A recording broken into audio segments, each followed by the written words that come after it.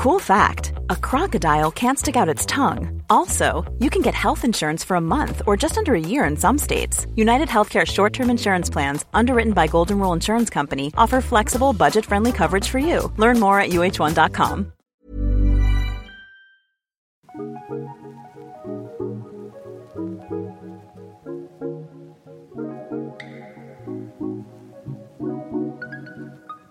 I'm Patience Adamu. And I'm Curtis Vermont. And this is The Drip, a podcast about political decision-making during a racial revolution. Stay tuned as we parse through the weekly decisions being made by our political leaders that impact the Black community. You ready? Let's do it. Today we'll be discussing Black people being disproportionately stopped and assaulted by police, the TPS's interim chief's apology to Dafonte Miller and the Black community, and why it's not enough, Black hairstyles being shunned due to white standards, and a whole lot more. So what's going on, everybody? Why don't we get right to it? Black people are disproportionately arrested and assaulted by Toronto police. Ah, yes, and the sky is blue. Right? This ain't news, but it's good that the Ontario Human Rights Tribunal wants to keep the conversation on anti-Black racism going. Here's what Ina Chada, interim chief of the OHRC, had to say. The likelihood of a Black person being shot by police in Toronto is just as high as for a Black person in the average city in the US. I mean, should I just move to Chicago right now or what? The time for debate about whether systemic racism or anti-Black racism exists is over. The report found that despite the fact that Black people represent only about 8.8% of the city's population, we represented almost a third of all charges. And by the way, this report was part 2 of the same report that informed us that between 2013 and 2017 in Toronto, Black people were 20 times more likely to be killed by police than white people. Scott Wortley, who led the research, also pointed out that the gap between how cops treat Blacks versus everyone else can't be explained away by racial differences in criminal history, behavior towards police at the time of the incident, weapons use, mental illness, being intoxicated, or local crime rates. Here's another problem. Even if we aren't assaulted by cops, think of traffic stops, right? Blacks are more likely to receive more tickets than anyone else. And that's actually something that I kind of wanted to touch on. So Patience, have you had run-ins with the police? And if so, what has the experience generally been like for you? What's really interesting is that over the years, I've had run-ins with police in different spaces. So for a long time, I lived in Jungle, also known as the Lawrence Heights community. I also used to live at Weston Road and Finch. And Weston Road flows, my guy. Yes, fam. Yes, fam. So when I was in the West or in Jungle or in Rex, the way that I was treated was very differently than when I've had interactions with police elsewhere. So I've been called names by police. Like, I've been treated very brutally by police while in some of these communities. It hasn't been great. And as a result, anytime, even if I'm stopped by police, in Whitby or in Mississauga or in Niagara, I still have that very visceral reaction where I'm terrified. What about you? I totally hear that. My experiences with police have been, I think they all have occurred back when I was driving. So, an effect of that is probably that I experienced driving while Black. And what jumped out at me, what I wanted to kind of talk about is like, how many tickets do Black people get that they don't actually, that they're not actually warranted to receive?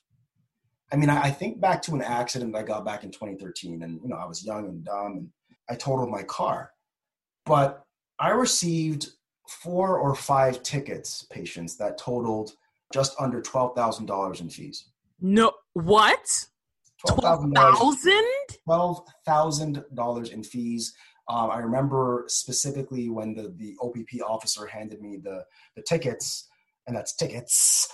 I was kind of like, you didn't even have to give me like 2 of these. You just did it because you could. Me reading this report now, I have to think back to that moment, because initially I would say, well, he was pretty respectful and, he wasn't rude or anything like that. So, racism probably wasn't at play. But this report makes very clear that Black people get more charges. Those charges end up being thrown out. it's the black tax, right? It's the fact that there's power that can be used, and thus the power is used.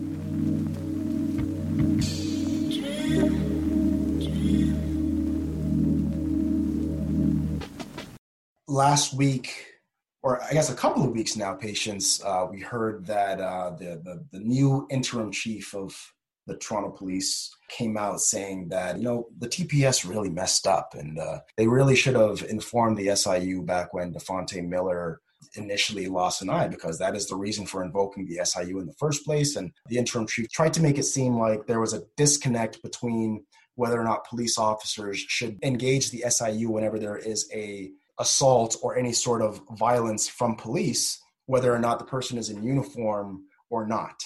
So look, man, Desmond Cole, he's not having any of that, right? Here's what he said in response. This is what accountability looks like in 2020. Permanently disabling a black young man, and then 3.5 years later saying, maybe we should have called someone. It's disgusting. Desmond also pointed to many unanswered questions that remain about the case, right? For we were just talking about this Patience. For example, regarding Constable Therold's father, John, right? He was a senior TPS officer who worked at that time in the Service of Professional Standards. Did he have anything to do with the obstruction of justice? Well, we know that he probably did. Yes. But the interim police chief said nothing about that. It's all scapegoating. It's a step in the right direction for the interim police chief to begin to kind of crack open the seal of accountability. But that's not how this works, right? We are now in an era where we need more. We need total transparency. We need total accountability. And I'm not sure that we're going to get that, Curtis. It seems like as a system, we are going to continue to be in the dark, and that they're going to wait, 3.5 years, 5 years later, so that it doesn't hurt as much. We're not as angry about what's happening. We'll see how things go. We're talking about whether or not this movement is sustainable. There are some good signs. This isn't one of them. I'll be pretty direct about it, to be honest.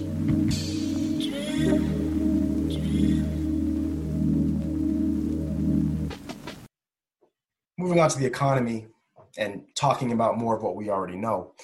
Black women who wear traditional hairstyles like afros, braids, or twists are less likely to get interviews, let alone a good paying job, according to studies from Duke University. Participants in the study, which was carried out by researchers from Duke's Fuqua School of Business, perceived natural Black hairstyles as less professional, and the effect was particularly pronounced in industries where a more conservative red-white appearance is common. In the aftermath of George Floyd's murder and the corresponding protests, many organizations have rightly focused on tactics to help eradicate racism at the structural level, said researcher Ashley Shelby Rosette. But our individually held biases often precede the type of racist practices that become embedded and normalized within organizations. Case in point, Patience, I don't know if you heard about this, but the Jamaican Supreme Court, that's Jamaica of all places, decided that dreads were not allowed in schools constitutionally. Honestly, I thought dreads came from Jamaica. Like, I thought that dreads were attributed to that culture. That is literally who we are. And this is coming from a Supreme Court where everybody still wears blonde wigs. There's a quote from Marcus Garvey. He said it long ago, and it's very important to grasp in order to understand how change can come. He said, we have to emancipate ourselves from mental slavery. Clearly that applies to these Supreme Court judges. Post-colonialism and white supremacy is so deep, like it runs so deep, blinding people to whatever their own perceptions of professionalism are. And you nailed it right on the head, Curtis, when you said professionalism read white. We cannot look at their hair, at their hair color, and strive to manipulate our hair to look like that in order to be perceived as professional. That is not the standard. Unacceptable. Totally unacceptable.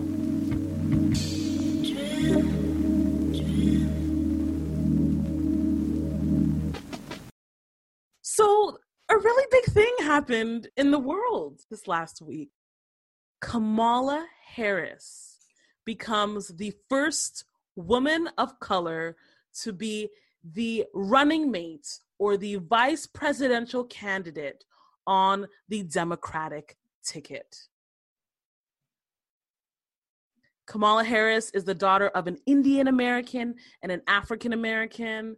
And, you know, to me and hopefully to you, Curtis, this seems like a big deal, right? I think it's important for representation, yes. But conversations have kind of come up about, does this really matter? Does it matter to be the VP? Two political scientists who have studied the issue, Christopher Devine and Kyle Kopko, write, while most voters say that the choice of a running mate will be important in deciding their vote, very few can recall a time when it actually changed their vote. At the same time, to play devil's advocate, the selection of a running mate, sometimes called the first presidential act, can influence perceptions of the candidate's own qualities of character or judgment, and this, in turn, can make a difference electorally. I think it's important to consider, you know, the prospects of a VP, because we have to remember, Biden was a VP.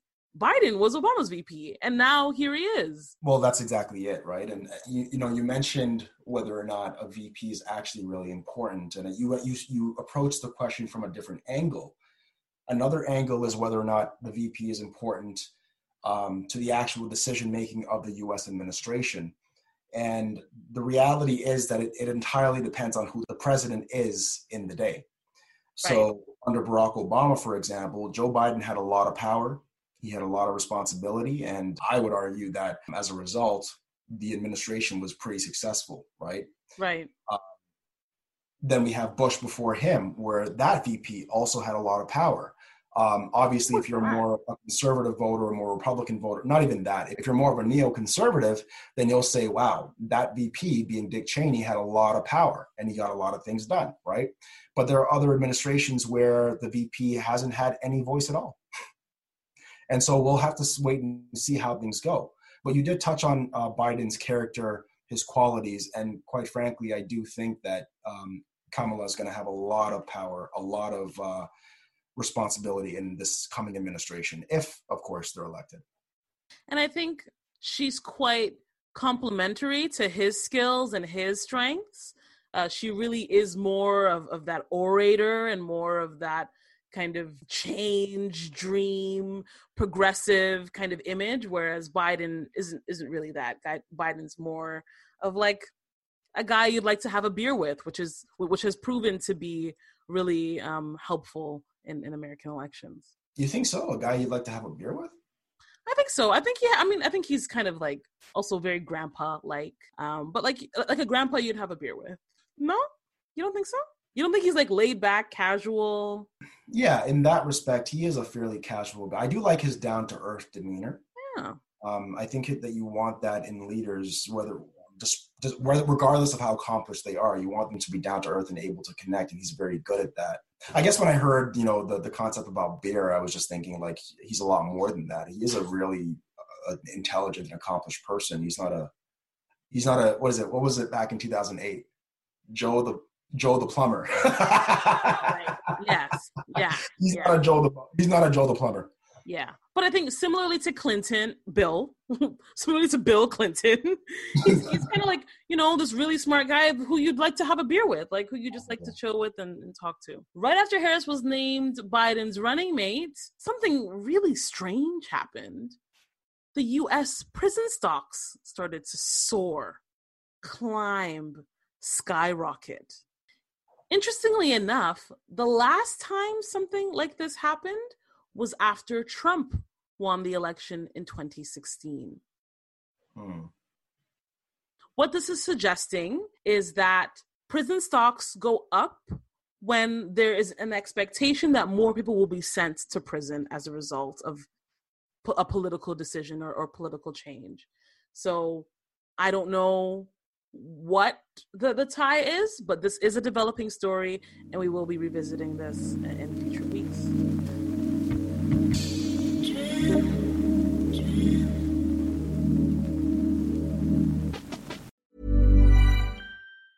Spring is my favorite time to start a new workout routine. With the weather warming up, it feels easier to get into the rhythm of things. Whether you have 20 minutes or an hour for a Pilates class or outdoor guided walk, Peloton has everything you need to help you get going. Get a head start on summer with Peloton at onepeloton.com. I'm Sandra, and I'm just the professional your small business was looking for. But you didn't hire me because you didn't use LinkedIn Jobs. LinkedIn has professionals you can't find anywhere else, including those who aren't actively looking for a new job, but might be open to the perfect role, like me. In a given month, over 70% of LinkedIn users don't visit other leading job sites. So if you're not looking on LinkedIn, you'll miss out on great candidates like Sandra. Start hiring professionals like a professional. Post your free job on linkedin.com/people today. And we always have our blackety black news, and a lot has kind of happened in the last little while. Actually, at the top of the month, we forgot to mention to you folks that the Toronto Police Service Union president, Mike McCormick, retired. I was like, Dick McDickerson did what? It's been a long run. He retired after 4 terms as president and 35 years in policing. McCormick, unfortunately, says he will continue to help the board. Why can't he just go away for good? Go away. He says he will continue to help the board and continue to help the interim president of the Toronto Police Service Union, Brian Callanan. And, you know, I do hope that Brian doesn't listen to Mike and that this is an opportunity for change. We know that anytime there is an issue involving a Toronto Police Service officer, Mike is there front and center defending a lack of transparency and a lack of accountability. And hopefully this will be an opportunity for some pivoting. It is interesting to note that both Mark Saunders and him apparently decided to leave out of nowhere. So, I mean, you know, my gut tells me that big change is coming and they weren't appropriate for that change. But the question is, what does that change look like? Now, I have to assume that because both Mark Saunders and Mike McCormick were thrown out, that the change is going to be more in line with what anti-Black racism protesters have been calling for, or Black Lives Matter protesters have been calling for. But we'll, I guess, kind of have to wait and see. Have you seen anything about what Brian Callanan is all about? Not a single thing. But I will say that the lack of stories may be indicative of a cleaner slate. I'm not going to say a blank slate, but a cleaner slate, because we know that Mike McCormick, his father was a Toronto Police Service chief before he became the president of the union. So there was a long legacy of decision-making there. And hopefully that has been removed and we're getting some fresh blood. Mm-hmm. Well, we'll see what this fresh blood does, if they muddy the water or add some clarity.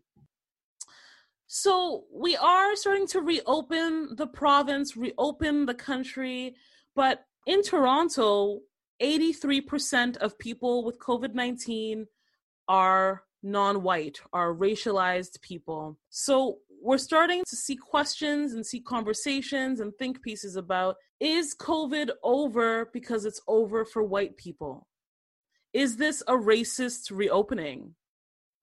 And are the decisions to put children at risk and put older folks at risk and to carry on as usual, do they discard the lives of Black people, people of color? Just something to think about, but it is something that is ongoing, and we're acting as though COVID-19 is over, but the cases of COVID-19 continue, and those cases continue to affect people of color disproportionately. I want people to understand, especially those who aren't Black who might be listening, that, you know, when we say what Patience just said, for example, putting into perspective whether or not the reopening is inherently racist, it's not that we're necessarily thinking that our leaders, whether at the provincial level or the municipal level or federal level, whatever, are saying, how do we kill those Black people? It's not that. But, you know, if we know, like Patience just pointed out, that 83% of people in Toronto that have COVID are marginalized, are people of color. And we also know that just overall, those who have been affected by the pandemic are those who are people of color. They don't have white collar jobs, for example. They don't have nice places to live. They're usually in cramped quarters with others. They're usually trying to survive day by day, week by week. If we know these things, then why aren't we acting like it and making changes to make life better for them? And that's what it is. That's where the anger comes from. We know these problems exist, but our leaders aren't listening. That's what we want you to think about. If you weren't consistently being listened to, how would you feel? Think about that. In maybe lighter news, Digital Doors Open Ontario is offering virtual tours of some of Ontario's most important Black historic sites. Ooh. According to Ontario's Heritage Trust, quote, growing demand to learn about Black culture and experiences has proved a boon for historic sites that commemorate Canada's Black history and community, end quote. But of course, with COVID-19 putting a stop to the organization's annual cultural tourism program, Doors Open Ontario, staff had to come up with a new online offering that offers visitors the chance to explore sites wherever and whenever they choose. So visitors can explore the stories of slaves who escaped their American captors and fled to Canada to begin a new free life, and Black settlers who established communities, built churches, and helped others escape through the Underground Railroad. This sounds excellent. I know of 3 Black history museums in Ontario that will be involved in Doors Open Ontario and their virtual offerings. But I want to be clear that all of the stories of Black settlers in Canada are not about slaves escaping their American captors and coming up, following the North Star through the Underground Railroad. Canadians, white Canadians, treated Black immigrants, whether they were, escaping from the US or coming from Jamaica or coming from other parts of the Americas, they treated us like shit. Yep. So, and they continue to treat us like shit. Yep. Even after we've been here, some Black people, particularly those from Southern Ontario and Nova Scotia, have been here for 8 to 10 generations. Yep. So let's be clear that all of these stories are not just happy stories about how Canada saved Black settlers or Black people, but that there was a really long period of suffering and oppression and racism. I'm happy that you're making that clear. And it made me think of when I watched Desmond Cole's The Skin We're In 2 or 3 years ago, whenever it first came out. And I remember the scene where he was in Nova Scotia, and I forget the exact town that he was in. It wasn't Africville. But the exact town that he included in the movie, it was a town that former Black slaves turned soldiers who fought for the British Army and who were, quote, given their freedom, or at least they were supposed to be given their freedom. They were told that they would go to Nova Scotia, or they could go to Nova Scotia and would be given land. They were not given land. And as a result, they had to start their own town. And even still, the white folks weren't happy, so much so that there were race riots in Nova Scotia. So that just puts into perspective that racism has always, we know this, but we need to stop saying that racism didn't exist in Canada to the same extent as it did in the United States, because effectively it did. Absolutely. Speaking of the anti-racism movement, I want to touch on its sustainability real quick. It's good to see that more and more sports fans are coming around to the importance of athletes speaking out about anti-Black racism. So ESPN did a survey not too long ago, and these were the findings. Of the 71% of fans who supported athletes speaking out, 44% strongly supported it. Nearly half of the fans surveyed said they're more likely to support teams and athletes who speak out than they were last year. That's good. While 20% say they're less likely to support such teams and athletes, 33% were unchanged. Okay, but what's wrong with that 20% though? I mean, they must live under some big-ass ignorant rock, right? Speaking of people living under rocks, unfortunately, fans were divided on where the conversation about anti-Black racism, should take place. 51% felt players should share their views during events, while 49% said they should speak out away from the field or court. I wonder what the breakdown is by race. Well, sis, I'm glad you asked. 76% of Black fans thought athletes should be speaking out while games are being played. So did 61% of Hispanic fans. And here's where the news gets a little more negative. Literally less than half of white fans felt the same, at 46%. A lot of white folks are still holding back progress, as shown by this example, with the number of white fans who are showing support versus those who won't. Here's another stat to consider. Our man Kaepernick hasn't played an NFL game since the 2016 season when he knelt to protest anti-Black racism. Asked that the NFL should apologize to Cap, a slight majority of 54% said the league should definitely or probably apologize to him, while 36% of idiots still say they shouldn't. What the hell else do they need to know before realizing that Cap deserves an apology? Are they stupid or are they dumb? Are they dumb or are they stupid, Don? Both. Because among Black fans, 85% think the league should definitely or probably apologize. That number, again, is lower among white people, 49%. What? I don't understand how we can be so separate on this topic. 85% of Black fans think the league should apologize and only 49% for white fans? What is there to not apologize for? Like, we literally know that Cap was right. So, like, is it that 15% of Black people and 51% of white people are extremely arrogant? Is that what it is? Him kneeling, and this is even, like, bad for me to say, but him kneeling did not interrupt the game. No. I don't know. What's the problem? I don't know. So, I mean, look, I cook all the time. Patience, you cook too, right? Yeah, man. You cook with bare onion, right? Yeah, you need it. Straight up. So we Black people, we love our flavor, obviously, but we should be careful, especially if our listeners are living on the West Coast. Onions from California, specifically from Thompson International Inc. of Bakersfield, California, are giving people salmonella, and we still don't know why. As of Friday, 339 people have gotten sick. Thankfully, there have been no deaths. The breakdown of confirmed cases includes 78 people in BC, 208 in Alberta, 19 in Saskatchewan, 19 in Manitoba, only 8 in Ontario, thankfully, 6 in Quebec, and 1 on Prince Edward Island. So if you love onions, don't buy them from Thompson International. Buy them from another provider. Speaking of Thompson International, when are they going to arrest the killers of Breonna Taylor?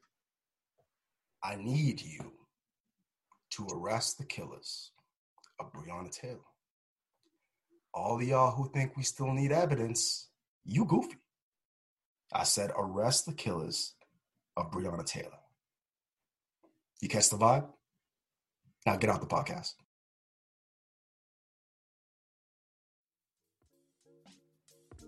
Thank you so much for joining us, everyone. We're releasing pods on a weekly basis, so subscribe to stay up to date. Black people, you know this is a safe space for you. So if you have any feedback or questions, feel free to slide in our DMs. I'm on Instagram at PatienceE. And I'm on Instagram at State of Vermont. See y'all next time. We'd also like to give a special shout out to Stephen Fissett, who graciously provided artwork for this podcast. If you like what you see, you can find him on Instagram at Scarborough Debutante. That's Scarborough, Debutante, for all your graphic design needs. Hey, folks, I'm Mark Maron from the WTF Podcast, and this episode is brought to you by Kleenex Ultra Soft Tissues, your ally to help tackle your allergy symptoms this season. I love the change of seasons, but nobody loves pollen and all those other things floating in the air that make you sneeze during this nice weather. Kleenex Ultra Soft Tissues are hypoallergenic and allergist approved, so fight back against watery eyes and runny noses without worrying about irritating your skin. For this allergy season, grab Kleenex and face allergies head on.